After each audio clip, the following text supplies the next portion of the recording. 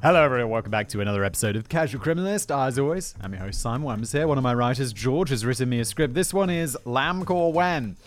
And with a title like that, and the Jaws murderer is the subtitle, today's is going to be an episode full of difficult pronunciations. I think it's set in Hong Kong.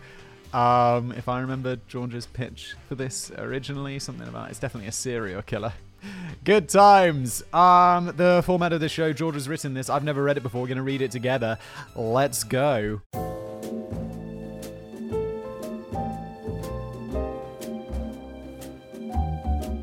Chen Feng Lan, 22. Chen Yun Ji, 31. Lian Shu Yung, 29. And Lian Hui Xin, 17. And I don't know if I've pronounced their names correctly. I'm not going to be able to look them up, am I? So, I mean, I suppose I could. Look, these people aren't going to be in my pronunciation dictionary because I assume they're the victims of a serial killer. And then you could use Google Translate to put the names in, but then it's always like, it's just not always right. Anyway, I'm just going to do my best, and by my best, I mean I'm going to guess. Let's go. These are the 4 victims of Hong Kong's first known serial killer and the subject of today's video. Invariably and lamentably, when we, or indeed any piece of true crime media, talk about a serial killer, the victims' names are invariably pushed to the side, and priority is instead given to the wicked monster that stole their lives, their dreams and hopes and fears. Who stole everything from them. However much we may wish it could be otherwise, it is to a certain degree unavoidable. The tragedy these 4 young women endured simply occupies a smaller proportion of the overall narrative. But, unavoidable as it may ultimately be, that doesn't mean I, George, as a writer, have to like it. No one likes it. And this is the thing. And while I try to, and I appreciate that people often point this out in the comments, make this show about the stolen lives of the victims rather than the perpetrators, if I start labeling, in the titles, just putting the victims' names, and no one is going to discover this channel or the content. So instead, it's you have something like the Jaws murderer, which, I mean, it is what it is, isn't it, I suppose? That's exactly why I've chosen to start today's episode in this way. In the style of George's videos on Yip Kai Foon and Cheong Tsi Kyung, I originally penned a rather exciting and adrenaline-pumping introduction, teasing you, the audience, with a glimpse of the conclusion of today's story. But on fuller reflection, I didn't really think that would be appropriate. I don't want today's episode to be the story of a contemptible man who slayed 4 young women in cold blood. Rather, I, George, want today's episode to be a memorialization of 4 young women who had their lives stolen by a monster. A slight, but I think important distinction. I want you, the audience, to hear their names and see their faces long before you're introduced to today's killers, so as to stop their particulars simply disappearing in the flood of new names, faces, information you, the audience, get bombarded with on long-form podcasts such as ours. With that in mind, this episode takes us back to 1982, a time in which the serial killer had been firmly established as a lamentable fixture of the modern world. The USA, the UK, the Soviet Union, India, and Yugoslavia, to name a few, had all contributed their own monsters to the trend. Hong Kong stood out as a notable exception in the serial killer trend. The city, which had, and still to this day has, a bigger population than many small countries, was essentially all but devoid of mass killings since the expulsion of the Japanese in 1945. Now, that all changed in 1982, the year in which young women started getting into the backs of Hong Kong's famous red taxis and never making it to their destination. 4 young women, the aforementioned Chen Feng Lan, Chen Yun Ji, Liang Shu Yung, and Lian Hui Xin, would be the luckless victims. Innocent women kidnapped by their taxi driver in the darkest depths of the night before being raped, tortured, cut up, and disposed of either in the Shinmen River or in rice bags, with their killer keeping samples of their anatomy pickled as macabre keepsakes. Worse still, the monster filmed and photographed everything. Yeah, I just made a video a couple of days ago about Myra Hindley, which was, I'm not sure if it'll aired yet, but if it has, this was one of the most disturbing ones that I'd made in a long time. And it was just, they didn't know whether they were filming them, but there's just this part of the script which just gave me chills, which was when there's an audio recording of them torturing someone. And they hear in the background, and they have like an expert try and identify what the sound is. And it's the sound of someone like adjusting a tripod for a camera. And it's just like, even thinking about that now, it's like, oh boy. English speakers know him as the Jaws murderer. Chinese speakers as the Rainy Night Butcher. His name was Lam Kor Wan. and he was Hong Kong's first serial killer. The photos. Today's story starts on August 10th, 1982 in British Hong Kong. Sergeant Lo Dejun, the decorated and celebrated commander of the Royal Hong Kong Police Force's Kowloon Regional Homicide Squad, was sat at his desk in the Kwun Tong police station. His vocation was one which rarely brought much immediate joy. Yeah, you're not the police officer who goes and rescues people. You're the police officer who goes after someone's been murdered. It's like, that's a rough job. His domain was death, and the unfortunate souls who were taken by it much too early. Anytime on the Kowloon Peninsula a life was tragically cut short, Sergeant Lo and his team were the ones to clean the mess up, both literally and figuratively. Wait, the detective's not the guy who's cleaning up a crime scene. There's that movie. Is it a movie with Samuel Jackson where he's a crime scene cleaner? Is it Samuel Jackson? Oh, this movie was a long time ago. I feel like it was. I could be getting that confused. And he cleans up crime scenes.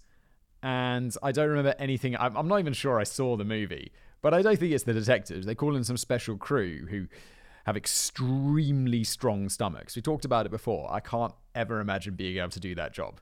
Just cleaning up after murders. What was I looking at the other day? For some reason I had a big wasp's nest in my house. And I had to call in like a company to remove this wasp's nest. And I'm like browsing around their website. They do pest removal, but they also do like cleaning up after hoarders. And they had these pictures of these apartments that they'd cleaned up. And there was also like biohazard cleanup and stuff. And I'm like, you guys are like from that movie. You're the guys who clean up crime scenes. And just the pictures of these people's homes that they cleaned up. And it was like the kitchen. And it was just like, it was unbelievable. There was just, you couldn't see what was going on in the kitchen, what the kitchen was. It was just a room full of stuff. And they'd clean that up.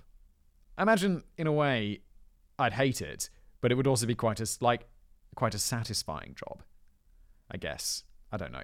Let's carry on. Despite the day-to-day misery and sorrow he found himself knee-deep in, he took solace and strength from the good work that he did, helping to keep Hong Kong safe and making sure the foul liches who would take a life were brought to justice. Plus, it could be a hell of a lot worse. He'd often comment while surveying the international news in his daily copy of the Hong Kong Standard that at least he never had to deal with any of those crazy serial killers which seemed to be constantly popping up in the United States. Or at least, he hadn't had to yet. 6 minutes past 3 that afternoon, the trusty government issued phone that flanked the extreme left side of his desk rang. The work phone of a lead homicide detective rarely brought good news, but he had no reason to suspect this wouldn't be anything untoward, probably another shooting or a gangland incident gone horribly wrong. Imagine poor Sergeant Lo's shock when the voice on the other side of the line introduced himself as Zhang Sai, the manager of a Kodak store just down the road in Tsim Sha Tsui. Wait. Kodak is in the film development company. Have you been getting your photos of your murders developed at like the equivalent of a drugstore? That's insane. Surely not. He was calling to report suspicious behavior from one of his regular customers. The customer had explained himself as a photographer who occasionally assisted the mortuary at Queen Elizabeth Hospital in Yau Ma Tei by taking their autopsy photos and wanted to use Zhang Sai's services to produce color autopsy photos. Initially, he found nothing about this suspicious, so Zhang Sai happily took the man's money in exchange for services rendered, but he made sure to handle his negatives personally to avoid distressing his colleagues. That is a very weak cover-up.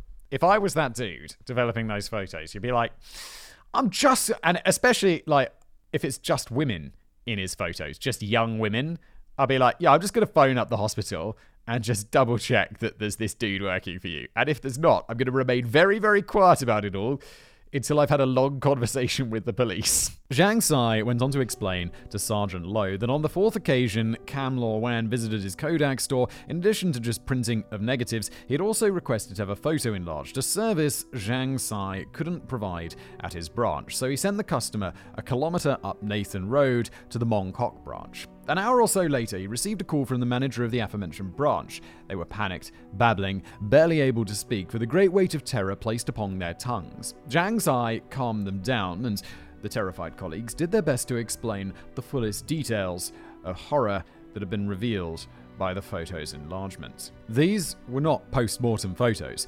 Post-mortems weren't conducted on bedroom floors, nor were chainsaws the tools of a qualified and above-board mortician.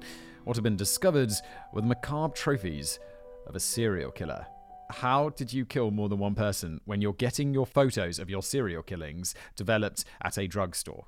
This is insane. And also, your photos where there's just a chainsaw chilling out in the background, and rather being on a mortician's slab with, like, I don't know, medical equipment, they're on a carpet? Like, what's up?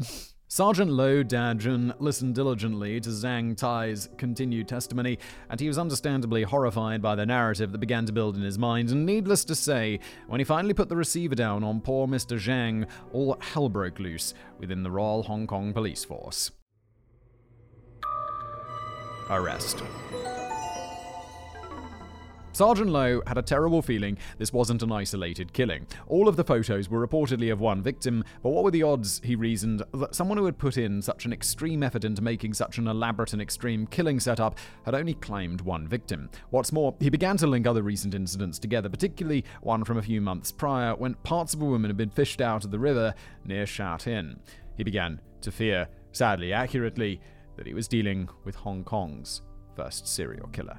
Despite that most foreboding of knowledge, Sergeant Lo actually had very few leads to follow. Essentially, all he knew was that the killer was a regular customer at the Sim Sa Soi Kodak Express. No one knew his name, his age, nor anything about him at all particularly, besides an approximation of his appearance. Street patrols were unlikely to pick up the suspect either, with anywhere from 100 to 150,000 people per square kilometer residing in the area surrounding the stores. The odds of bumping into him on the street were highly unlikely. That's insane. Hong Kong is so densely populated. 150,000 people per square kilometer. 150,000 people that's the population of a largish town.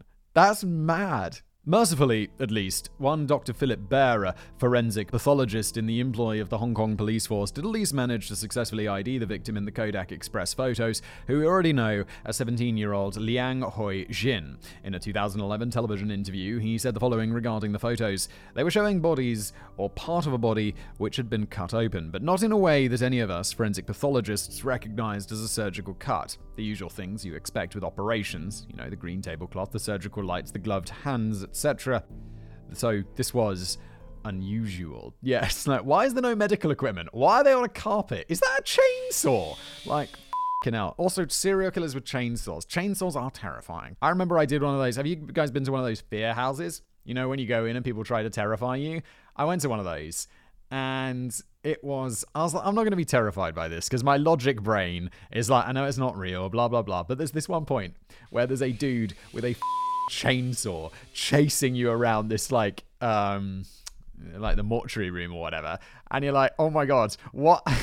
And it's that insane part of your brain which says, ding, ding, ding. What if this is actually when, this guy took this job because he's insane, and this is the one time that he puts the chain on the chainsaw and he comes to get you. And this chainsaw is so loud, and he had that scary hockey mask, and it's like, it's a real chainsaw, it's just had the chain taken off or whatever, and you can smell the petrol burning inside, and you're like, oh my God, it was so terrifying. I'm never doing these things again. There was, however, reason for Sergeant Lo and his team to be optimistic, as fate was indeed feeling merciful back in 1982, because despite the lack of information on the suspect, he still had to collect his photos, didn't he? He and his team would have to act fast, however, as one could probably decipher from the name Kodak Express, they didn't have long to get into position to intercept their killer. Teams of plainclothed officers, led by Sergeant Lo, surrounded the two Kodak Express branches, eyes ever vigilant. Their mission brief was simple. Wait for the nod from the sales assistant and grab the bastard. I feel like, can't you just give them a uniform and have them just pot around the store? Or have them be the person at the film thing, and when the guy comes to get his thing, just be like, what's up, bitch? And just draw the gun and be like, down on the ground! It was not long before one of the over 18,000 uniform and indistinguishable taxis that roamed Hong Kong's tight streets slapped on its hazard lights and pulled up beside the Mongkok Kodak Express. The driver, however, was anything but indistinguishable, both to the audience and the staff of the store. It was Lam Kor Wan. He was immediately recognized by the counter staff as the customer who had brought in the foul negatives of young Lian Hu Xin's remains just a few hours prior. The staff gave the nod to the plainclothed officers, who leapt on the odious little man and dragged him, kicking and screaming, into their custody. Needless to say, Lam Kor Wan didn't exactly take well to accountability, giving him a solid right hook in the jaw, and he continued to throw a deranged tantrum right the way back to the station. When the aforementioned tantrum finally passed, he managed to settle on one really solid story to explain the photos. dude, where are you going to go from here? They've literally found your murder photos. And the fact that George is put really solid in all caps, bold and underlined, makes me feel that it's sarcastic and this guy's a bit dim. We know he's dim because he got his murder photos developed at the drugstore. Look, if you want to take murder photos back in like the 1980s or 90s, when like before digital, bro, you got to get a dark room. Like, what are you doing? You got to have a dark room. That's crazy. He told Sergeant Lowe that they weren't his photos. He claimed the photos belonged to one of his friends who worked on a fishing boat. He had just helped his friends by getting the photos developed. He was innocent. Mate, they are going to get a warrant for your house so fast. And they're going to match up all of, like, did you throw away the chainsaw? They're going to find the chainsaw. They're going to match up the floor with your floor. You're so mate. And as far as Sergeant Lowe is concerned, at that point, that could well be the truth, or at least a shred of it. Other people could well have been involved in the murders, so he allowed him to go to the supposed rendezvous spot so long as 2 armed plainclothes officers remained within grabbing distance of him at all times. Shockingly, again, bold, all caps, underlined, no one arrived, so Lam Kor Wan was duly thrown back in handcuffs and dragged back to the station. While Lam Kor Wan was given, what are you doing? You're like, no, I gotta go to this rendezvous point. And the police are like, yeah, of course we're gonna go with you, like, secretly. And he's like, okay, yeah. At that point, you got to be like, nah, no one's coming. You just go along with it. You just hope it's a random dude's going to show up. While Lam Kor Wan was giving Hong Kong CID the runaround, Sergeant Lowe's men were checking his taxi, which had been impounded and towed back to the station. Partially hidden in the car's luggage rack, they found a pair of handcuffs and a knife. Peculiar things for a supposedly innocent man to be carrying. He's guilty as f***ing sin, mate. With his guilt blatantly evident to every creature blessed with sentience, Lam Kor Wan was taken for further questioning at the Hong Kong police headquarters in Wan Chai. Here he continued to profess his innocence, claiming to have no connection to the girl whose remains he just so happened to have photos of. With Lam Kor Wan now firmly in police custody and babbling his deluded rantings regarding his innocence, let us take a moment to learn about the man himself. Don't be babbling about your innocence. Get a lawyer. Lawyer. Always get a lawyer. The killer. In what is becoming a recurring theme of the casual criminalist's endeavours into the crime of Hong Kong's past, a preliminary search for information on the Jars murderers will seemingly lead you almost immediately to a dead end of information. Did I mention, we regular listeners know, George lives in Hong Kong. So, that's why we have a Hong Kong focus. It's not just George has some deep random passion about Hong Kong. He lives there. Or no, he does live there, I think. Or he lived there? I don't remember. Sorry, George. You've mentioned this before, and now I'm pretty sure. Look, let's just move on. Rather than embarrass myself with my small brain memory. Countless videos from... Oh, no, he definitely does, because he went to the police station in the last episode. That's right, and he went and he met and he did that research, which was awesome. Not giving George enough credit. Sorry, George. Countless videos from channels with significantly less handsome presenters. Goddamn right. And writers. Yes, George. We'll all open with the same monologue. Short and sweet one today, guys, because there's no information. Bremer Hill murders next week. Blah, blah, blah. Throwing some shade, George, aren't we there? No, that's okay. You can, George, because I know you're going to go any time you do a video that you must read. Do you read those comments, George? I'm talking directly to George, right? I could just email him afterwards. But everyone's like, George, your research is mental. And I love it. But we at the Casual Criminalist ain't having that, ladies and gentlemen in the audience. Casual our presentation may be, but our research is anything but. Veteran viewers of my, George's videos may remember that I have a particular little research hack that I use when researching Chinese crime. That's right, he's only gone and done it again. Your boy has only gone and read the Chinese sources. Yes, so without further delay, let's jump into the life of today's killer. Lam Kor Wan. And today's video is anything but short and sweet. What are we at? 22 minutes? We're maybe a fifth of the way through. This is going to be like a 2-hour one. Born to Lam Weili, his father, and Jiang Jianping, his mother. Furthermore, his father was a polygamist and had 2 further wives in addition to Zhang Jianping and 10 children with his 3 wives. Zhang Jianping was Lam Weili's main wife, however, and subsequently the head of the household. Oh wait, they all live together? I didn't know that was a thing in Hong Kong or China or Hong Kong, right? We didn't say where he born, but let's assume it's in the same place. In turn, the young Lam Kor Wan found himself the inheritor of the family name and legacy, a great burden to bear, but also one that came with relative privileges in the form of extra attention from his father and mothers, as well as generally being prioritized for education. Lam Wei Li, Lam Kor Wan's father, earns a reasonable income in the employ of an oil company. I feel like if you've got 3 wives and 10 children, and you live in Hong Kong, which is famously expensive, you've got to have a good income. Like, how else are you affording that? This often took the family to Brunei, and indeed the Lam family resided there full-time from 1957 to 1962 before they permanently relocated back to Hong Kong in December of 1962. Lam Kor Wan's early years there were strict and regimented. His father, Lam Wei Li, maintained a strict borderline military discipline in the household. Chores and homework were expected to be completed to the highest standard, and strict physical punishment would be regularly doled out for failing to meet Father Lam's high standards. There was no escape from this disciplinary standard at school either, as both the Chinese kindergarten and the primary school the young boy studied in at Brunei and St. Matthew's Primary School in Hong Kong from 1962. These schools weren't exactly institutions that could be accused of wrapping their students in cotton wool, rather dressing their wounds with it after the students taking a battering from their teachers. Holy Despite, or maybe because of the strict environment, the young Lam Kor Wan initially excelled at school, and his grades across the board were consistently in the top 10 of his intake. This promising academic streak was not to last, however, as in 1968, Lam Kor Wan's father got a new job with CLP Power Hong Kong Limited, and the family relocated to Sham Shui Po.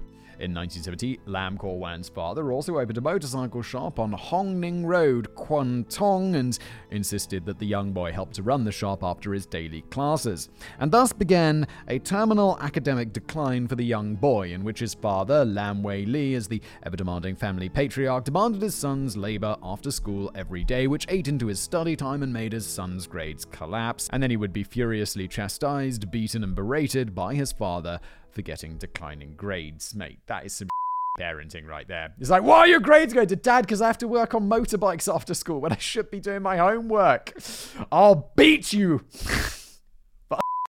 This collapsing relationship was not exclusive to Lam Kor Wan either. In an interview conducted with Hua Kuao Daily in 1983, Zhang Jianping, family matriarch and Lam Wei Li's primary wife, admitted that following the family's return from Brunei in 1962, there was a gradually growing dissatisfaction and lack of contentedness from Lam Wei Li, which he duly took out on his family, causing the near-total collapse of his close and cordial family bonds. Despite Lam Kor Wan's turbulent home life, he graduated high school just about and began working full-time in his father's motorcycle shop on Hong Ning Road. He then secured an apprenticeship as an air conditioning engineer. Now, sadly, viewers, reaching adulthood is where Lam Kor Wan's story takes a firmly dark turn, as this is where we begin to find the first evidence of his dark side. Was this side to him always present and just went unrecorded in his youth, or did something happen to the young man which brought it out in early adulthood? I mean, always good questions, like, always come back when we have like some psycho serial killer like this. Are they born or are they made? Rough childhood almost always amplifies stuff. I don't think this is one of those childhoods that it's so he got a bit beaten by his teachers and his dad, and it sounds like a bit miserable, but it's not by anywhere close to the worst upbringing we've heard of. So, I don't know, it's like more natural, like more born, and then this just amplified it a little bit. Look, ultimately we don't know, and thus we're left to simply speculate from the story that we can cobble together. Personally, I, George, didn't see any obvious tells in Lam Kor Wan's early years that hinted at him becoming a vessel of such unmitigated evil. Did I miss something? Can our dashing presenter and you, the audience, see something that I, George, missed? I mean, well, no, there's been like nothing particularly to indicate it other than the, slightly rougher than most childhood. There's the classic stuff, killing cats, animals, torturing animals, that kind of stuff. Hardcore, like proper, like, I don't want to say that getting beaten because you're getting bad grades is not proper abuse, but like, turning that scale up a little bit. Sort of abuse. There's not that as far as we know. But let's pause the biography here and pick Lam Kor Wan's story back up later on so that we can view his entire criminal history in full, clear, and unbroken context. So for now, let's go back to the team investigating his apartments. I really admire this, George. I find it so hard to write I'm bad at writing anyway, which is why I have other people write my stuff. But to keep two threads going where you jump back and forward in time and keep it coherent is really hard. And I'm very impressed that I'm following along with no worries despite these jumps in time. It's really nice. Well done. The apartment.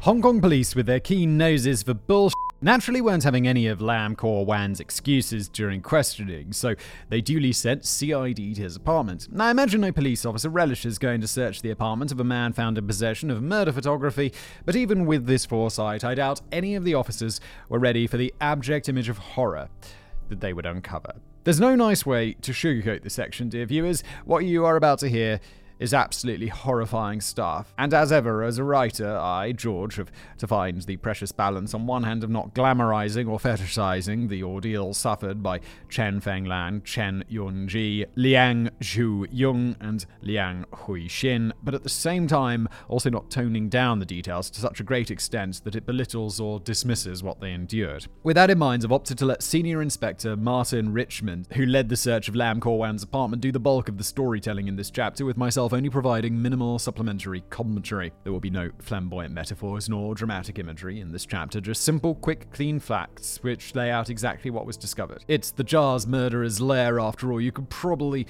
have an accurate guess as to what was found. So with that out of the way, let's hand it over to Senior Inspector Richmond to tell us what the police discovered in Flat B on the first floor of the Ung Hing building in Lam Kor Wan. Quote begins. This apartment was a first-floor walk-up flat in quite an old building. The actual area of the flat itself was quite small, probably 400, 500 square feet, and within that area, quite typical for Hong Kong at the time, you had a whole family living within that small flat. Lam's room was directly opposite the entrance door, and that room in particular was indeed much smaller, probably 10 feet by about 5 to 6 feet. Very small indeed. There were suitcases, photographic equipment, and recording equipment. There were a great number of books. Over the course of the search of the room, we disclosed what for an individual would be a very large amount of personal photographic equipment. Given that we knew Lam was employed as a taxi driver, some of it was very expensive, and he must have saved very hard to obtain it. We then found the evidence. This was in the form of a military ammunition box, and it appeared to me that this large box had appeared in the photographs which had been taken from Kodak, so we were fairly sure that the room had been used in some way to take the photographs which had been seized. Dude, this is exactly what I said. These aren't my photos. They're going to go to your apartment and they're going to find out that they are. Gotta come up with a better excuse, good lord.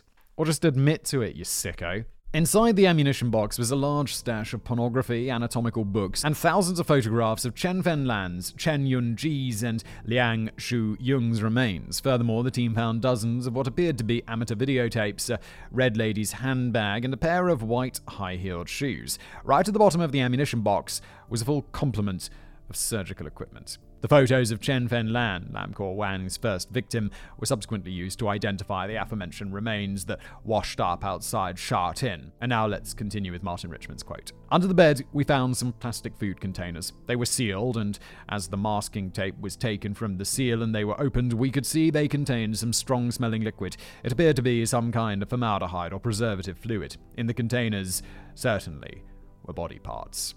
It seemed to me, on reflection, that at least one of the containers contained a severed female breast. One of the containers contained pubic parts. It was quite horrific at the time, and it's certainly something I will never forget. Dr. Philip Bear's team carried out the search and took 4 days to conduct a full forensic sweep of the apartment. He had the following to say on the matter, quote, "There was an initial sort of awe of silence.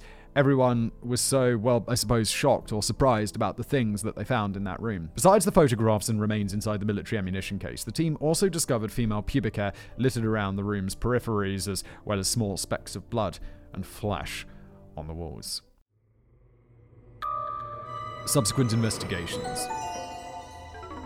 With their killer now arrested and a literal trunkload of evidence now sat in the evidence locker, Sergeant Lo Da Jun and his officers in the Royal Hong Kong Police Force's Kowloon Regional Homicide Squad now had the incredibly unenviable task of piecing all of this evidence together into an accurate and clear understanding of what the hell Lam Kor Wan had actually done.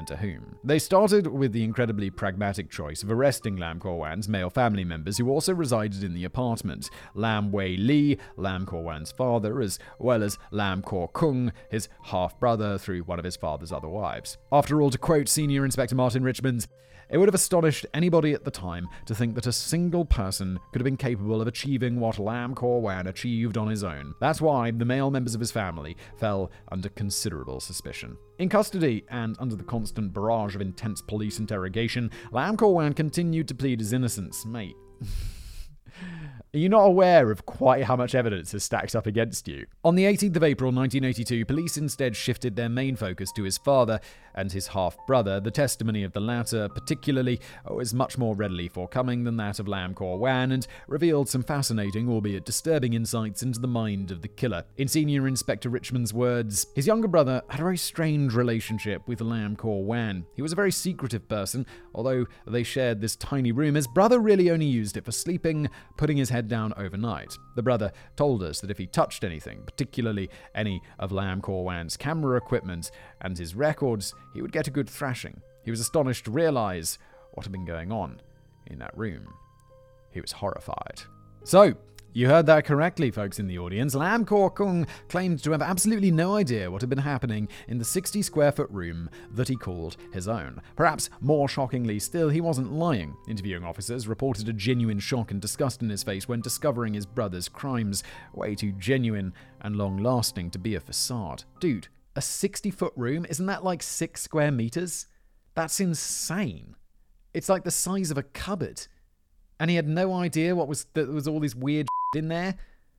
Come on. I mean, I guess we have to believe it because it seems to be a fact, but Jesus.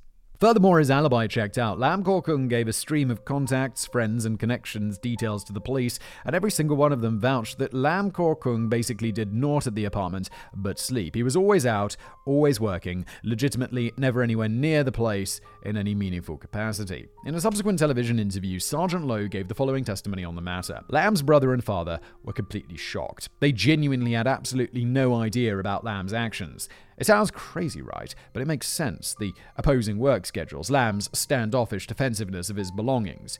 You can see how it happened. The family's testimonies placed the spotlight firmly back on Lam Kor Wan, who, even in the face of ever-mounting evidence that pointed a huge neon-illuminated arrow of guilt squarely at him, maintained a facade of calmness, disconnection, and apathy towards the police's proceedings. In Inspector Richmond's words, he appeared to be somewhat devoid of much emotion. No doubt he was obviously thinking ahead to anticipate the type of questions that would be asked. He knew what was in his room. He knew that it would be disclosed. Also, do I have it right? They live in this tiny apartment and there's a family. I know there's a family living in this tiny apartment that was like 50 square meters or 500 square feet or whatever.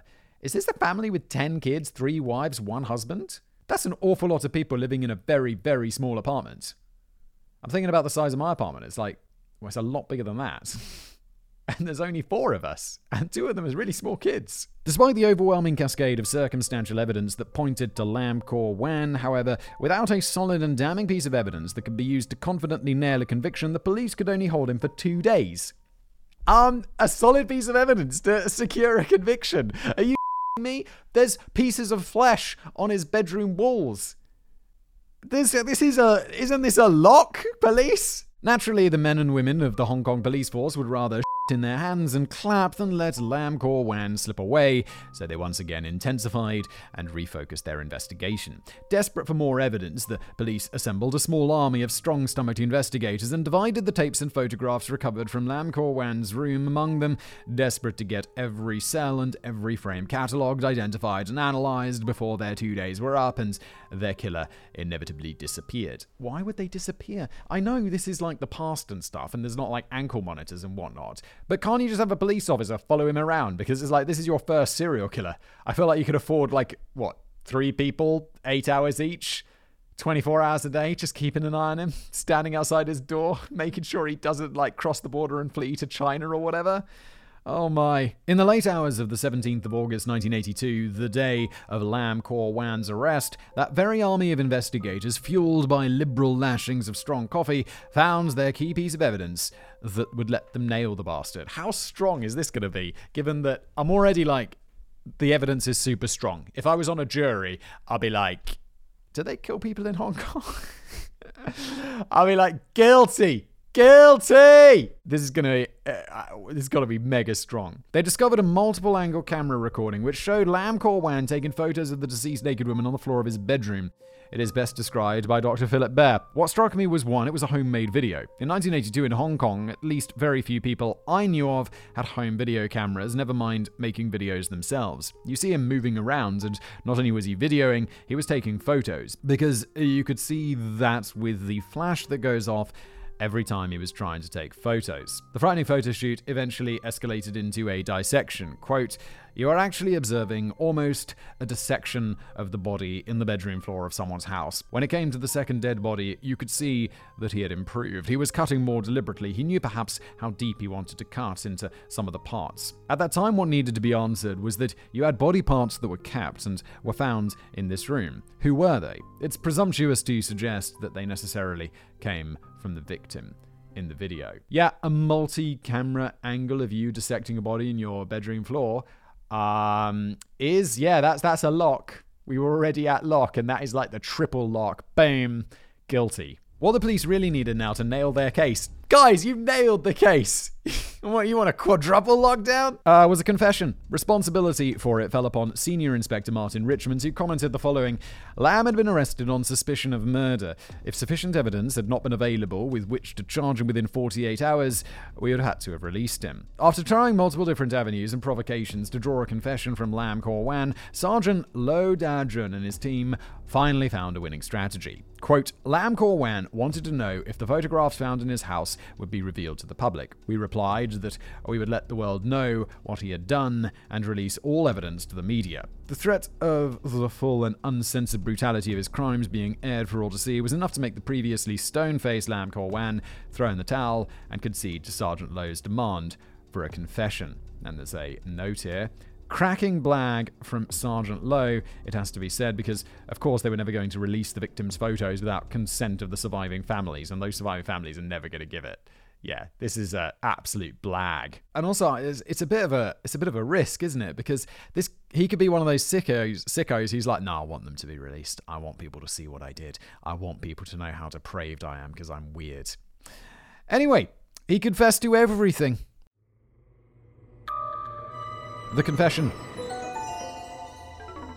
Lam Kor Wan's confession really ended up being quite the candid and exhaustive declaration. He took it upon himself to give a full declaration of not only his 4 killings, but the full details of his criminal history, as well as the events and circumstances in his life that brought him to them. Between this testimony, as well as that of his family and friends provided to both the police during the investigation and the media following Lam Kor Wan's rise to infamy, we're able to build a very clear picture of the man. His testimony began right the way back in 1973, the first time he was kicked out of the family home following a particularly aggressive argument with his father.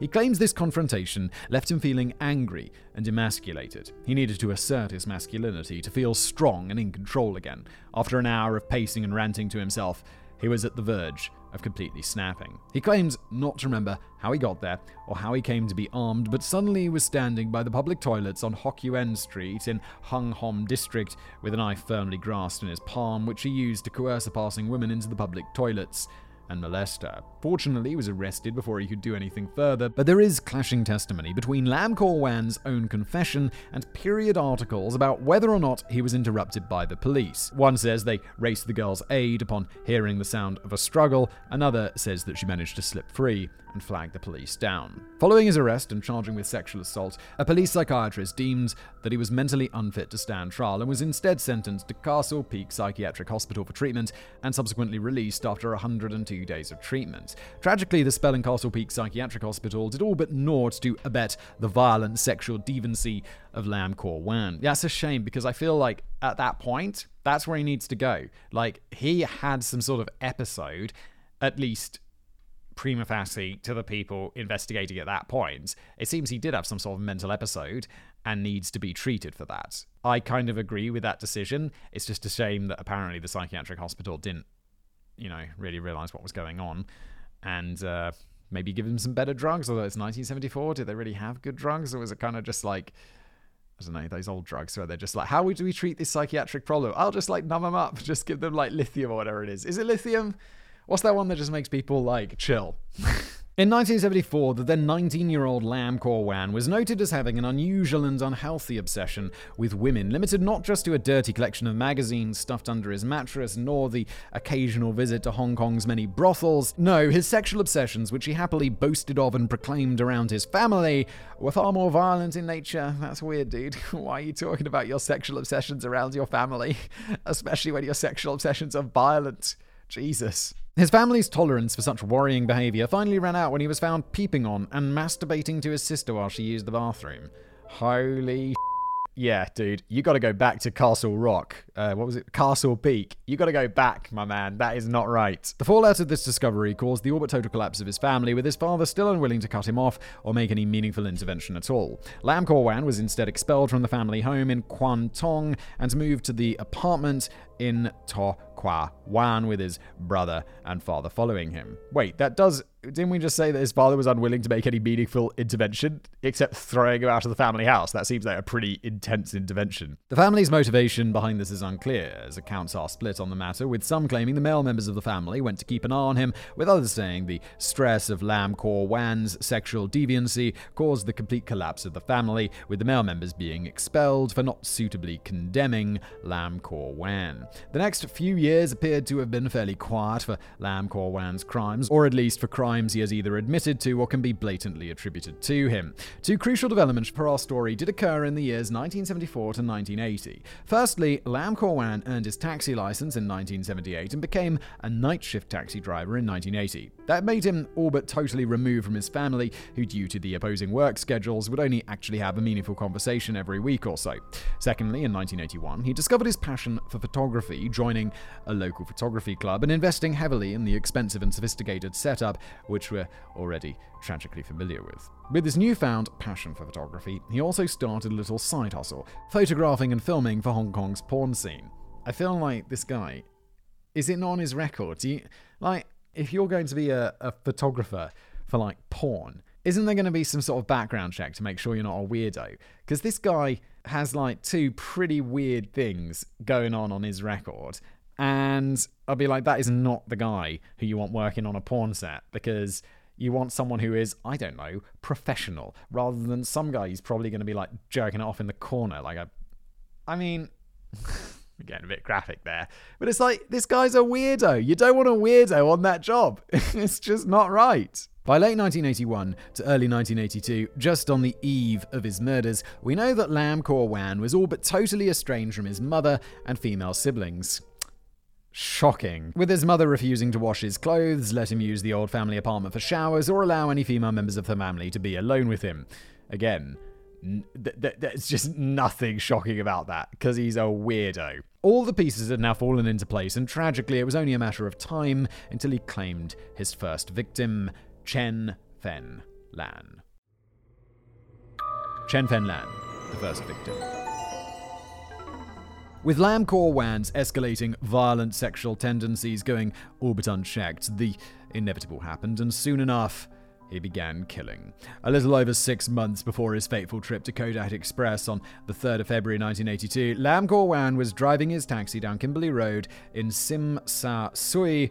It was late, and he was trying to find one more fare before calling it a night, lingering around Knutsford Terrace, a popular party district for both locals and foreigners alike. In his glove box was a length of steel cable. He knew what he was going to do. All he was lacking was the opportunity, which tragically would come soon enough. Senior Inspector Martin Richmond gave some insight on his behavior during this time to quote, "He would know that when the clubs were closing, when the entertainment establishments were closing, a lot of single women would be emerging from those places. Likewise, he would place himself in taxi queues and places where women like that might be wanting to get a cab home." Precisely what happened in the case of the first victim. A young woman emerged from a nightclub at 4 a.m. Her name, Chen Fen Lan, a 22-year-old dancer in the employ of one of the aforementioned nightclubs. To quote again, "She had come out from work and, in fact, we understand from her sister, who met her after work, was the worse for wear. She'd had quite a lot to drink. Her sister tried to persuade her to go home with her. She refused and was last seen walking up the line of taxis. But she was actually refused entry by a couple of taxis because she was in quite a state. Eventually, she got into either the third or fourth, which we now know to be Lam Kor Wan's. Sergeant Low believed Lam Kor Wan hadn't truly committed to the idea of murder yet, thinking it was one thing, but doing it is something else entirely. Tragically, he believed Chen Fen Lan's fate may have been sealed by her annoying Lam Kor Wan. To quote, she had been drunk at the time, so she had made him drive in all sorts of directions. This had annoyed him. At one point, she even threw up in his vehicle. Sadly, off-put Lam Kor Wan may have been, fate was not smiling on poor Chen Fan Lan that day, and a drunken Duer Machina was not enough to save her from his wicked hands. As Martin Richmond went on to explain, Lam told us this was something which he found rather offensive, and something which he felt might stop him from going home with what he was thinking. He snapped, then, all in a rush, he said that he went round and strangled her. When she was killed, Lam used a sack, which he had in the boot of the taxi, and he put the body in the sack. With the deed done, Lam backed his taxi up to his apartment. It was nearly 5 a.m. and the streets were completely empty. Not a soul nor witness could interrupt him. He does not desecrate poor Chen Feng Lan's remains just yet, however, as not even his bedroom, never mind the whole flat, were empty. Remember, he shared a room with his brother, who worked days and was fast asleep in the room. So instead, he stored Chen Feng Lan under the sofa, went to bed, and waited for sunrise, when the apartment would vacate. Soon enough, it did, as both his father and brother left for work, and after stealing 500 Hong Kong dollars from Chen Fen Lan's wallet, he purchased a chainsaw and set about his task. You'll be really pleased to hear, Divya, that I'm going to gloss over the gory details. If you really want to know, you could find the details online, but I, George, strongly advise against it, as my own delve into the matter frankly left me feeling a bit bad for a few days. Yep, I'm also glad. Thanks, George. I don't like it when these linger with me for days or months. They do. Sometimes.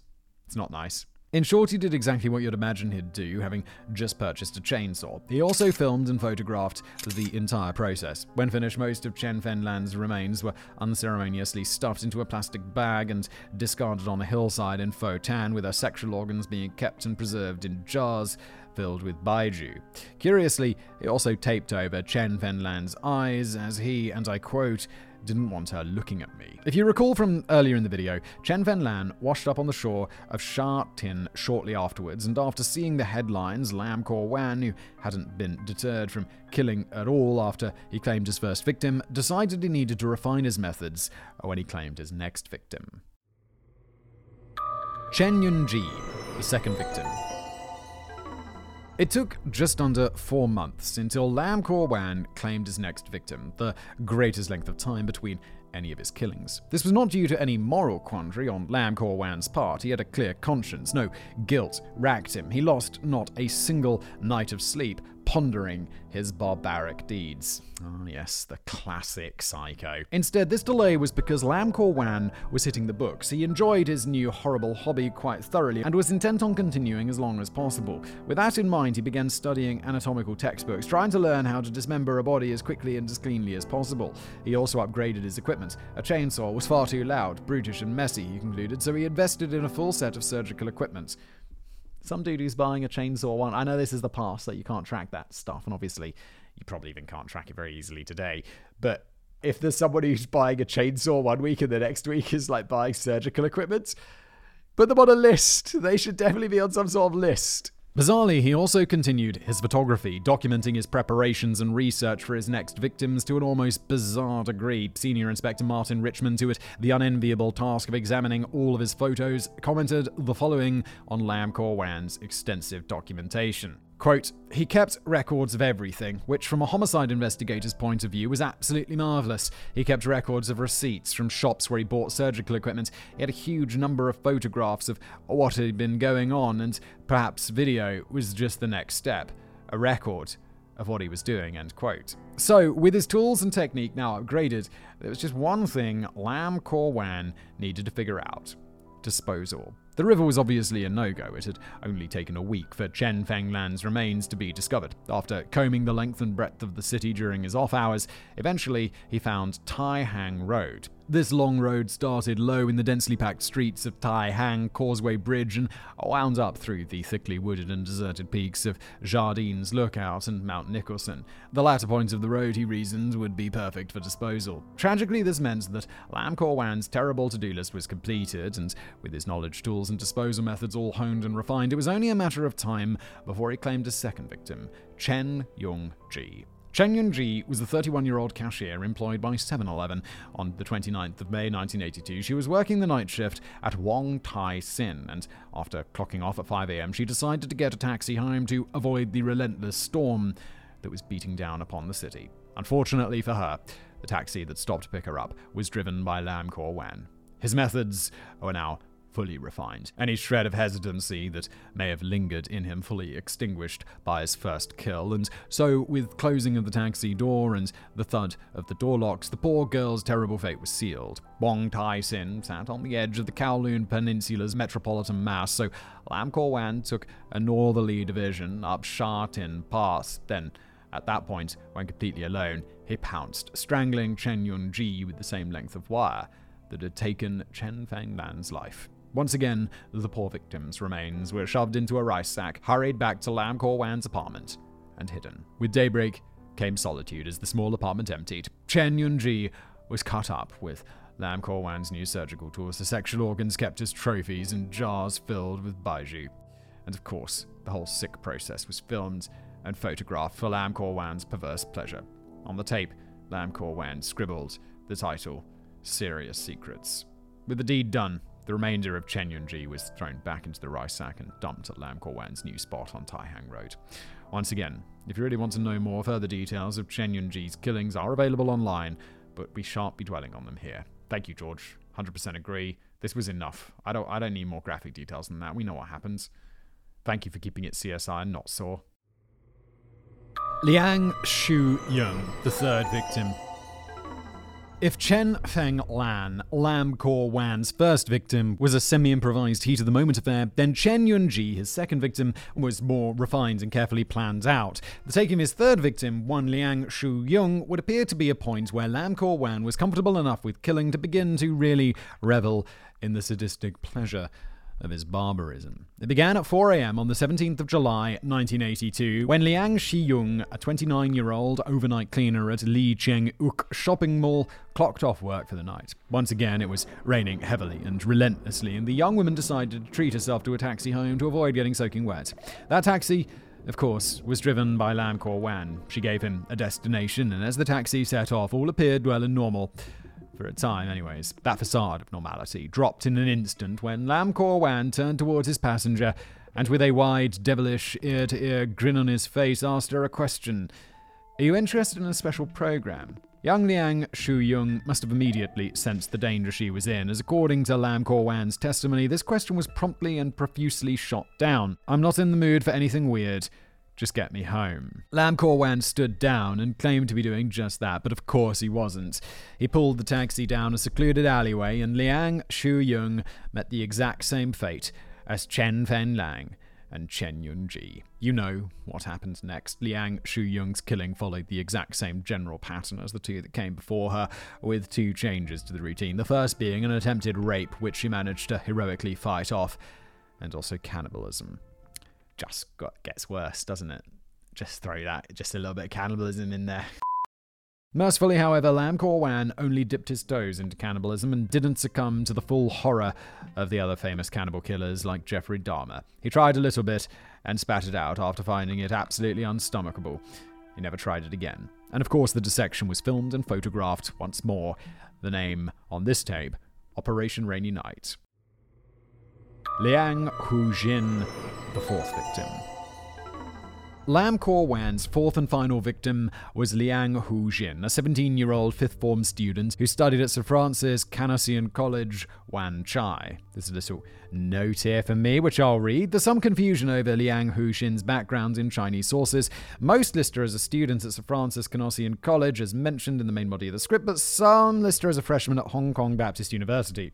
She's only 17. I find the latter notion hard to believe, so I've opted to list her as at St. Francis's Canossian College instead. Okay, well noted. Her killing, however, would prove different from that of Chen Feng-lang, Chen Yunji, and Liang Shu-yung. On the 2nd of July 1982 at around 11 p.m, she left the Sheraton Hotel in Sim Sa Sui, having spent the evening attending a teacher appreciation banquet. Her mother had given her the money for a taxi. It was no more than 1.5 kilometers from the hotel to the family home in Valley Road Village, but it was late and the area was then poorly served by the MTR rail network, and she wanted to make sure that her daughter got home safely. Senior Inspector Martin Richmond commented the following on Liang Huixin. To quote, "There was some degree of similarity between the first three victims. They all worked in the entertainment industry. It was only when this young lady, Liang Huixin, got into his cab that he realized perhaps she was first and foremost as old as the other victims, nor was she intoxicated,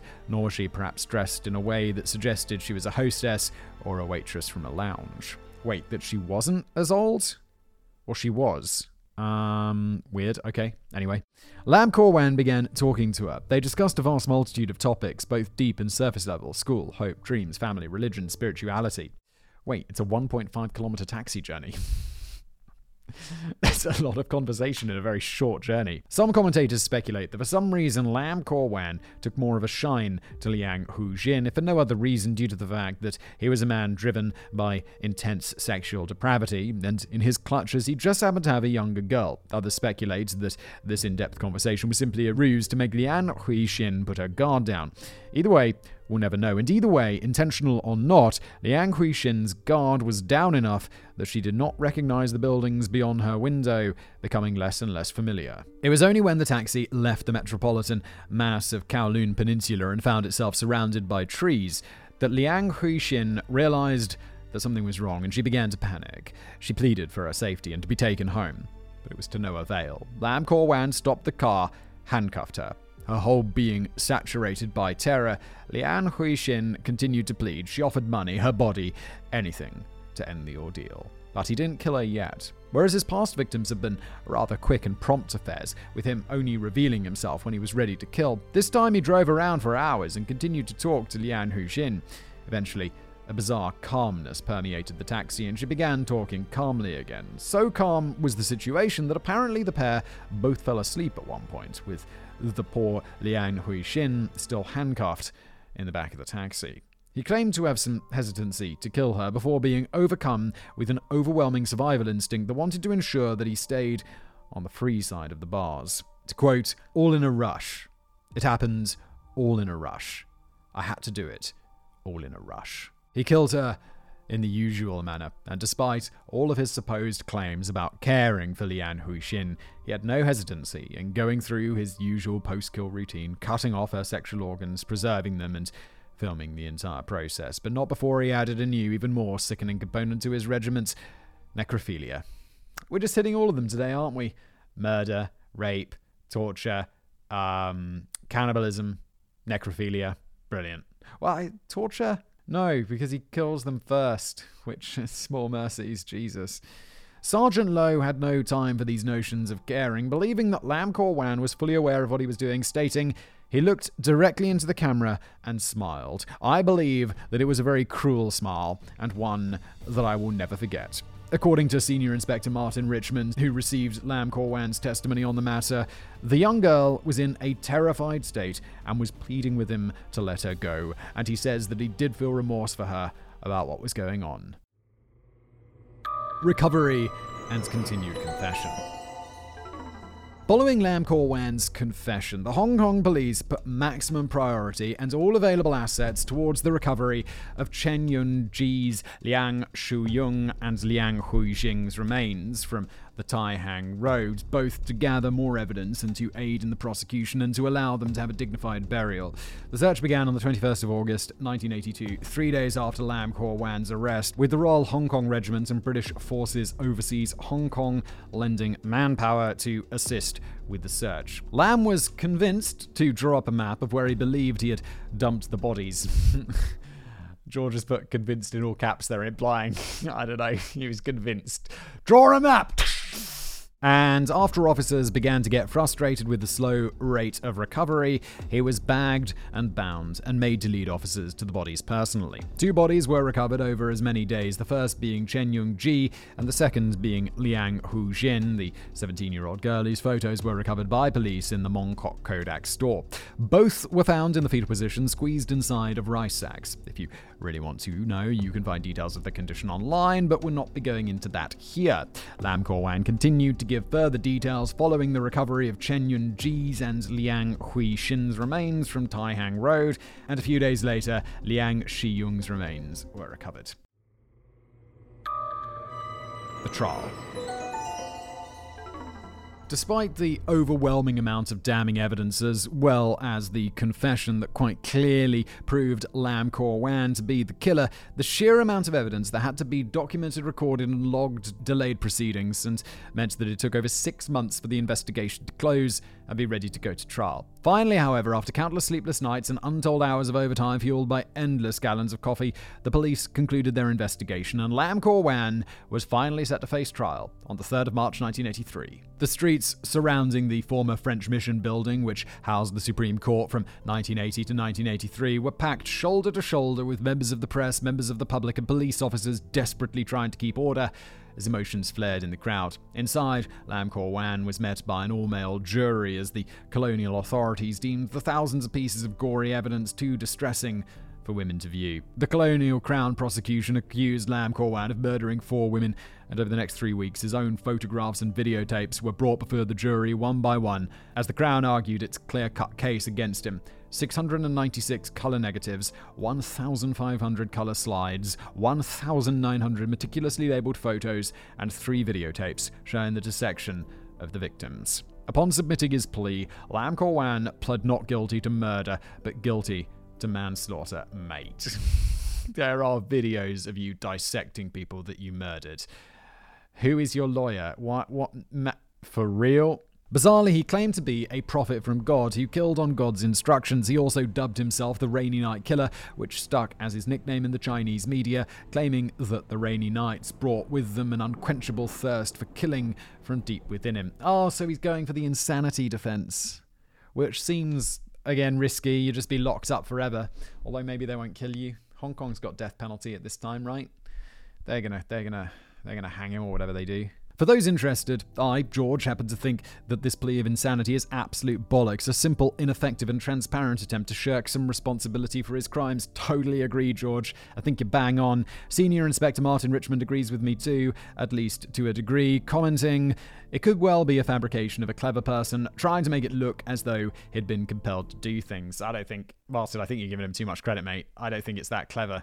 He's just like, what are we going to do? Just pretend to be insane, because clearly it's not going to work out for me very well. Gilbert Rodway, Lam Kor Wan's defense lawyer, fully endorsed this, claiming he killed because he was delusional, had no moral compass, and ultimately lacked free will. And there's a little aside here from George. If you'll allow me a tangent, dear viewers. All right, George, I guess it's not just me with my tangents today. Now, I appreciate that defense lawyers have a difficult job. Our hard-won legal rights demand even the most seemingly guilty among us to be allowed their rights to legal representation, and that can mean sometimes having to defend a bastard, etc. But in this instance, in which we have 3 tapes of the accused cutting up women with a big ear-to-ear grin on his face, the defense lawyer happily went along with his absurd claims of insanity. I feel I have to surrender to my emotions on this one and firmly declare Gilbert Rodway. I hope filling your bank account up with blood-stained money helped fill that enormous cavernous void inside of you where conscience should have sat. I get where you're coming from, George, but he's like, this guy doesn't have any money. He's not going to be making a ton of money from defending this guy. Someone has to defend him. Is he a public defender or like someone he gets for free? He's a lawyer.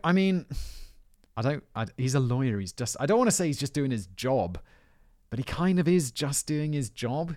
Is it bad to say that? People are entitled to a defense, and let's just like slam. The evidence is slam dunk, man. Come on, he's gonna get it. It reminds me of there's a brilliant TV show, I don't know, a few years ago now, many years ago now, maybe early 2010s, mid 2010s, called Boston Legal, with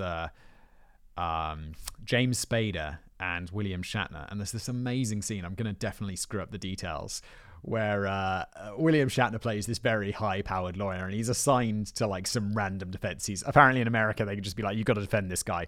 So he's like defending this guy, and he's accused of like raping a kid or something horrific.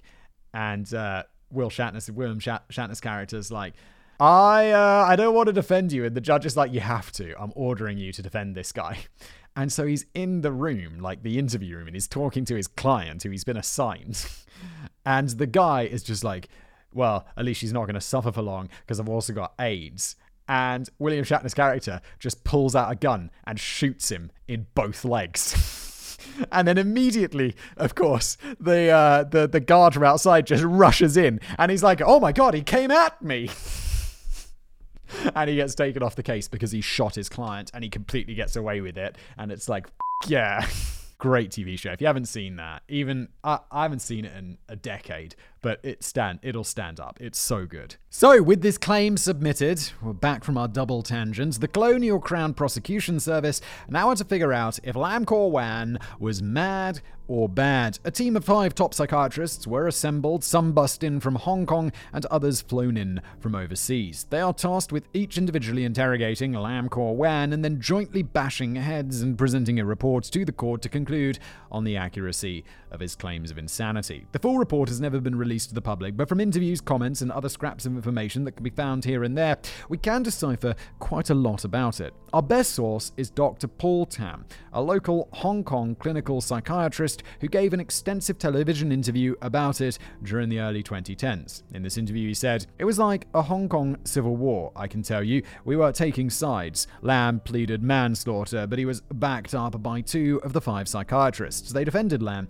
and said that he acted out of acute psychotic disorder. This meant that he was not in full control of his faculties. He is a sexual deviant and he was a psychopath. He was a quiet person. He had a schizoid personality. A schizoid person is a person who is very quiet, withdrawn, and on the other hand, very sensitive to comments made by other people. None of these mean he is not responsible for his actions." Of course. One such lawyer on Lam Kor Wan's side was Australian psychiatrist David Barnes, who testified that Lam Kor Wan was suffering from serious and delayed psychosis, which apparently had been triggered by something trivial, a claim which Lam Kor Wan latched right onto and began repeating his earlier claims regarding his drive to kill being triggered by the rain. The prosecution was having absolutely none of this, and they maintained that he had in fact planned so rigorously and stuck to that plan so well it proved that he was of sound mind. To find out more, let's throw it back to Senior Inspector Martin Richmond. Quote, "Once the evidence had built up to show the degree of sophistication and planning, to show how careful he had been, people started to look the other way and began to think that this wasn't a spontaneous series of events. This wasn't something over which he had no control." Prosecutors also began to pore over Lam Kor Wan's interviews with the 5 psychiatrists and began noticing inconsistencies between them all. He was giving a different story to each of them, making small talk with them to learn their biases and prejudices before the interview formally began, and then altering his story to best suit the interviewer before him. The prosecution firmly believed this whole runaround was an attempt by him to escape the death penalty, which, as of 1983, had not yet been abolished in Hong Kong. Okay, so that's the game. He's just trying to be declared insane so he doesn't get the death penalty. We talked about it previously. Like, getting declared insane is not always, great, because then you might never be released from prison. But in this case, they're not going to execute someone who's been declared insane, so I guess he's just hoping to get away with his life. Ultimately, the court accepted that Lam Kor Wan did have a personality disorder, but rejected his claims of insanity. Unfortunately for Lam Kor Wan, but very fortunately for us red-blooded justice enjoyers, then as now in the Hong Kong legal system, a personality disorder alone is not enough to absolve one of criminal responsibility. It has to be proven that the disorder is so extensive and destructive that it removes the accused capacity for free will, a hurdle that Lam Kor Wan did not manage to jump. Yes, and again, obviously there's something very, very wrong with him, but does he have free will? Yes, obviously. He needs to go to prison forever or be killed. Eventually, however, after 3 weeks of back and forth, debating and pleading came to an end, the 7-man jury were finally ready to deliver a verdict. They began deliberations at 11:30 a.m. and it only took a few short hours for a verdict to be rendered. Shortly after 3 p.m., a foreman stood before the judge to proclaim the jury's verdict onto the court. Guilty on all counts of murder. Judge Baber had clearly been anticipating this verdict and knew exactly what punishment he wished to dole out. Without hesitation, he softly declared death. It's safe to say that this verdict, which had been returned unanimously, went down well with the 5 people of Hong Kong. Outside the court, Chen Fenlan's father, in an interview with TVB, said, "The verdict was very fair. I will tell my daughter about it at her grave." Oh my lord. Sadly, viewers, I have bad news to deliver. As much as Hong Kong technically had the death penalty in 1983 in real terms, it did not. The United Kingdom had abolished the death penalty in 1965, and a year later, in 1966, what can only be described as a political storm ensued following the hanging of one Wong Kai-kek, the last person executed in Hong Kong. Following his death, the Reform Club of Hong Kong, an old liberal advocacy group in the city, along with many of its powerful friends and benefactors, kind of successfully lobbied for the city to follow the United Kingdom's example and abolish the death penalty. And so from 1966, the death penalty had been suspended. Oh, come on, let's make an exception for this sicko. Suspension is, in this case, I'm like, I know often I'm very quick to be like, death! All of them now! But in this case, I'm like, this guy I think needs to go to prison forever. I think while the insanity claim is obviously bullshit, he does have some clear personality disorders, which I do believe somewhat mitigate this. Nothing close to him being able to go free, but I don't know. I just feel like he's not right in the head. Even though he's not right enough to go to psychiatric care instead of prison, he's not right. He's not right. Suspension is not abolition, however, and from 1966 to 1993, when the death penalty was formally abolished, capital punishment existed in a state of bizarre limbo in Hong Kong, in which it was suspended, so no one was executed, but still technically on the books until it was formally and legally removed in 1993. At the same time, many crimes, such as murder, still legally mandated death, so during this 30-year limbo period, the city's governor would simply commute the sentence of anyone convicted to death to life in prison. So I'm afraid, dear viewers, that means exactly what you think it does. For Lam Kor Wan, his death sentence was formally commuted to life in prison on the 29th of August 1984. Psychology. In the last chapter, we hinted at Lam Kor Wan's mental condition and his claims of insanity. So let's take time to now examine that in further detail. Maybe this is going to make me reassess my opinion of his mental state and it being a mitigating factor. Perhaps the most immediate question we have when it comes to Lam Kor Wan and serial killers more generally is why? How does a human being, the same creature as you or I, manage to deviate from accepted norms and values to such an extreme degree, to a degree that the only human thing about them is the human-shaped husk that their evil mind occupies? Naturally, justice systems all around the world ask themselves this exact question regularly. So, accordingly, and as already discussed, upon his arrest, Lam Kor Wan was given an in-depth assessment by 5 of the Hong Kong judiciary's retained psychiatrists. It's easier, or perhaps more comfortable for us to write off serial killers as monsters who are so different from you or me that they're not even human. Easy and comforting that conclusion may be, it was not the conclusion of the 5 psychiatrists when they assessed Lam Kor Wan. Yeah, I think psychopathy is not something, again, it's one of these things that isn't black and white. We often want to look at the world in really black and white terms, but the reality is it's like a sliding scale. You're going to have some people who are just pure psychopaths with no emotion, no empathy whatsoever. And then you're going to have people who have, well, just not very much of it. Then you're going to have people who are right on the other end of the scale who have tons of it. And then I think most of us are probably somewhere in the middle.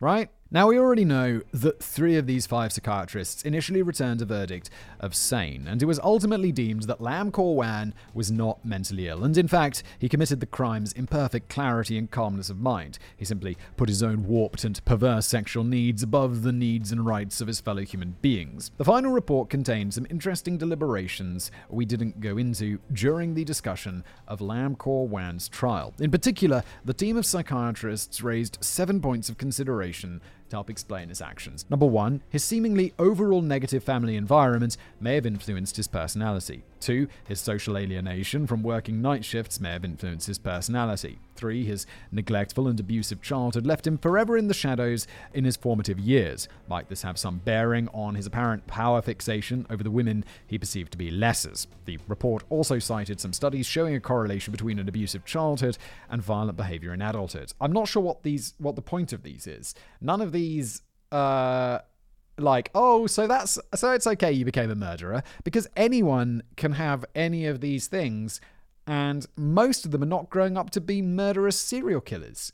These aren't excuses. Number 4, his brain could just be a wrong'un whose brain wasn't wired up right. That's so far the most compelling one for an excuse. His brain is just wrong, but he was still aware of what he was doing. He wasn't that wrong. Number 5, even animals appear to have some manner of predisposition towards violence. May his behavior be an evolutionary throwback? Does it matter? Number 6. The killing of Chen Fenlang appeared to have an element of impulsiveness to it, and the act of killing solidified a lingering but yet unsolidified mental state. Number 7. He had an electroencephalogram scan which came back clean for brain damage, but the report didn't rule out the possibility of some undetected brain damage due to the heavy correlation of serial killers having suffered some form of brain damage. These were only suggestions, however, and not presented as clear and defined conclusions, yet they are super wishy-washy. Dr. Paul Tam, in the same interview cited earlier, delved into his own personal explanations of Lam Kor Wan's mental condition to quote, "At a very young age, he was sent to Brunei, and he certainly didn't have much paternal or maternal love.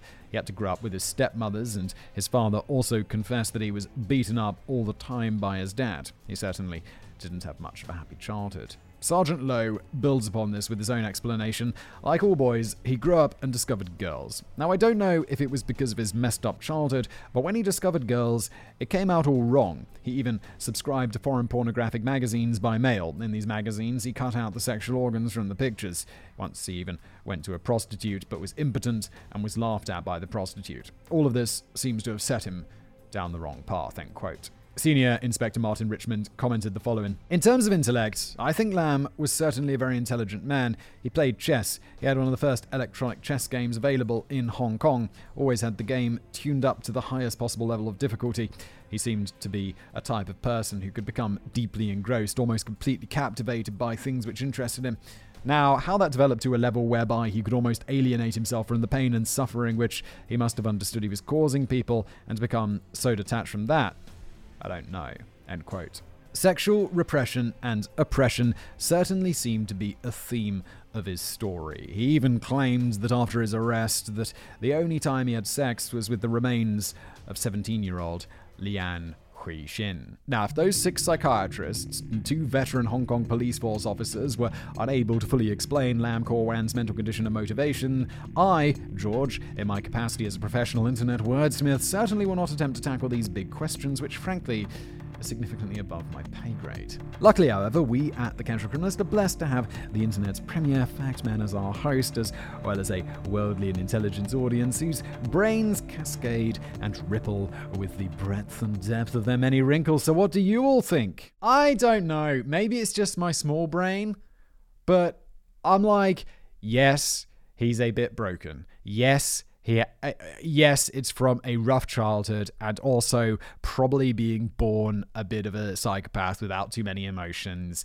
and he went on to become a terrible person. I don't think any of these like wishy-washy psychiatry things that they come up with say anything particularly in depth, and I think the police officers trying to apply like a rational, normal person thought process to someone who is clearly not right is kind of a futile exercise. So I think that's it. Again, maybe it's just my small brain not being able to process anything. Prison life and aftermath. Not much is known about Lam Kor Wan's prison life, but I, George, have been able to piece together some scraps of information here and there. Lam Kor Wan, a Category A prisoner, initially served his sentence in that old haunt of this channel, Stanley Prison, before being transferred to Shek Pik Prison, where he remains to this day. He's still alive. In prison, he purportedly has few, if any, friends, rarely talks with any of his fellow inmates, and flatly refuses to discuss anything related to his crimes. His only company is the vast mountain of literature that lines one side of his cell, which he has built up after 39 years of saving his 200 Hong Kong dollar a month, that's £20 prison salary. Generally, he apparently reads newspapers, religious texts, philosophical texts, and perhaps somewhat worryingly, medical texts. They should not be allowing him that. He should not be allowed that. Furthermore, in his 39 years behind bars, he has never received a single conjugal visit, having been completely disowned by his family and friends following his sentencing. His father, Lam Wei Li, seemed to shoulder the guilt for his son's actions, as he personally got in touch with the surviving families of his son's victims and tried to financially support their dependents. He also funded memorials to all 4 women in a local columbarium, and I hope you'll all forgive me for keeping the details of exactly which one to myself, as Chen Fenlan, Chen Yunji, Liang Shu-yung, and Liang Hui-shin all still have surviving family who I'm sure don't wish to see their memorials become tourist destinations. A slight, ever so tiny silver lining to this quite disappointing cloud, however, is that despite spending 39 years and counting behind bars, it appears as though the Hong Kong government has absolutely no intention of letting him out anytime soon. As per Hong Kong legal code, Lam Kor Wan's sentence is automatically reviewed every 5 years, and at the most recent review in 2018, the Correctional Services Department concluded most firmly that they could not guarantee the public's safety if he were to be released, and that he was getting nowhere near the outside world. I think to all of that, we could respond, excellent, because he deserves to be in prison forever. Closing remarks. So sadly, that kind of brings us to the end of today's episode. For today's killer, there will be no short, sharp drop sending him straight down to hell where he belongs. Instead, he just sits there in Shekpik prison, counting the days to his death in relative comfort. It's quite dissatisfying, really, and certainly I, George, can't exactly say I'm feeling terribly chuffed with the outcome of this one. So with that in mind, let's cast our mind back to what I said at the beginning of today's episode and try to make these tragic circumstances as positive as we are able. What we have watched or listened to today was not a story of a monster to whom 4 young women were lost in the most brutal and tragic of circumstances. No, that framework can go in the bin. It places the monster who did the killing at the center of the narrative. Instead, remember today's story as the tragedy of Chen Fenglang, 22, Chen Yunji, 31, Lian Shu Yung, 29, and Liang Hui Xin, 17. 4 young women who jumped into the back of a taxi to escape the rain and, due to the intervention of a monster, never made it home. Dismembered appendices. As always, I have to extend my thanks to the Hong Kong Police Force's Data Access Department, who as always have been nothing but helpful and courteous with my constant nagging and requests for information. Similarly, I'd like to thank the Crime and Investigation Network for allowing me access to the raw interview footage from their own documentaries. Brilliant, George. I admire your dedication. It's really nice to see. Veterans of my, George's, and Simon's Hong Kong content will remember my commenting previously that the language barrier can present a serious barrier to those wishing to investigate Hong Kongian true crime in any meaningful depth. Often, there's only a handful of English language sources which contain only the most scant information on a subject. Indeed, if I had stuck to solely the English language sources for our Cheng Tsi Kyung script, the video would have amounted to "Bad Chinese man kidnaps people, oh no." Despite this being a persistent problem, for whatever reason, it appeared to be magnified 1,000-fold for Lam Kor Wan, with other videos on the man being chock full of errors that, no disrespect to our fellow creators, I simply don't know how they came about. For example, he isn't Malaysian. He never went to Malaysia, and I have no idea how this misinformation came about. Anyway, I'm rambling and Simon pays me by the word, so I best not waffle too long. So in summary, Chinese sauce is still good. English sources still crap. I don't think that's waffle. It's just I find it interesting, and don't get me wrong, look, I've made a lot of videos. I have made my fair share of mistakes, like no doubt about it. I try not to, of course, but they come about because it's just natural. And one of the biggest ways this happens is like someone for some reason will mistranslate something or get confused about something or even just accidentally say Malaysia, and then some other person will use that as a source, and then some other person will use that source as a source, and then it just gets repeated until people think it's the truth. It's that difference between like primary and secondary sources, and why it can be a problem just to rely on secondary sources. Obviously, my heart goes out to all the police officers who selflessly did their best to bring today's monster to justice, but in particular, my heart goes out to Sergeant Lo Da Jun, who appears to have been particularly traumatized by this case. I was unable to track him down for comment on this episode, but from what I found of his testimonies, documentary interviews, newspaper interviews, etc., it appears as though he really kicked himself about not snagging Lam Kor Wan after Chen Fenglang's murder. For example, commenting, "As a police officer, when I look back on the investigation of the first victim's body parts, we had indeed questioned a lot of taxi drivers. If only we had found Lam then, the other victims would not have been killed." End quote. This has to be a horrible feeling, so I thought I'd bring this up just to say I think he did a tremendous job, and I wish him all the best taming his inner demons and finding peace. Yeah, and I'd like to say that as well. Look, we've covered a lot of crimes here on Casual Criminalist, and often police investigations are not that thorough, and the killers go on for dozens of victims, hundreds of victims, and that's not the case here, so I think you guys did a great job. Writing for The Casual Criminalist, you spend your time neck-deep in the absolute worst of humanity, and despite a certain numbness that comes from overexposure, it isn't rare for me, George, to complete a script pushed to particular emotional extremes, be it rage or melancholy in the case of a brutal murder script, or as an inverse kind of bizarre elation or buzz following a wacky or outlandish crime story. Today, however, I have to hold up my hands and admit to being particularly affected by this video's subject matter. I speak 4 languages and still struggle to find the appropriate words to convey to you, the audience, just how much it angers me that this contemptible piece of human waste is still alive, getting to enjoy the pleasures of life that he denied to Chen Fenglan, Chen Yunji, Liang Xiuyung, and Liang Huixing.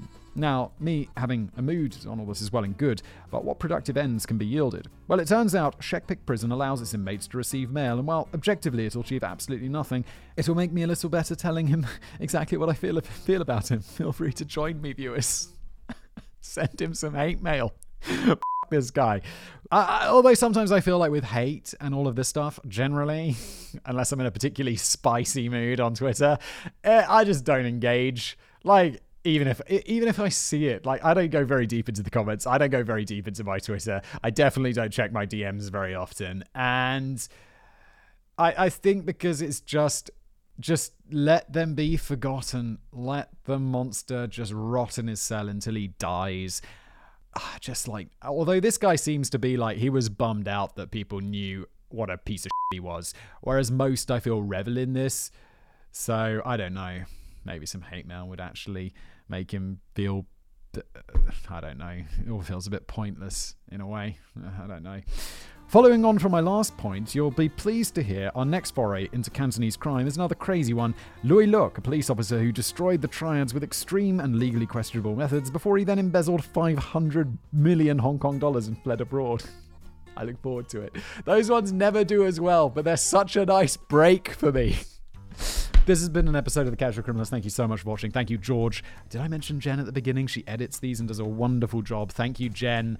And of course, thank you for watching or listening. If you enjoy the show, a review if you're listening on a podcast thing would be fantastic. Like, subscribe if you're watching, and I'll see you next time.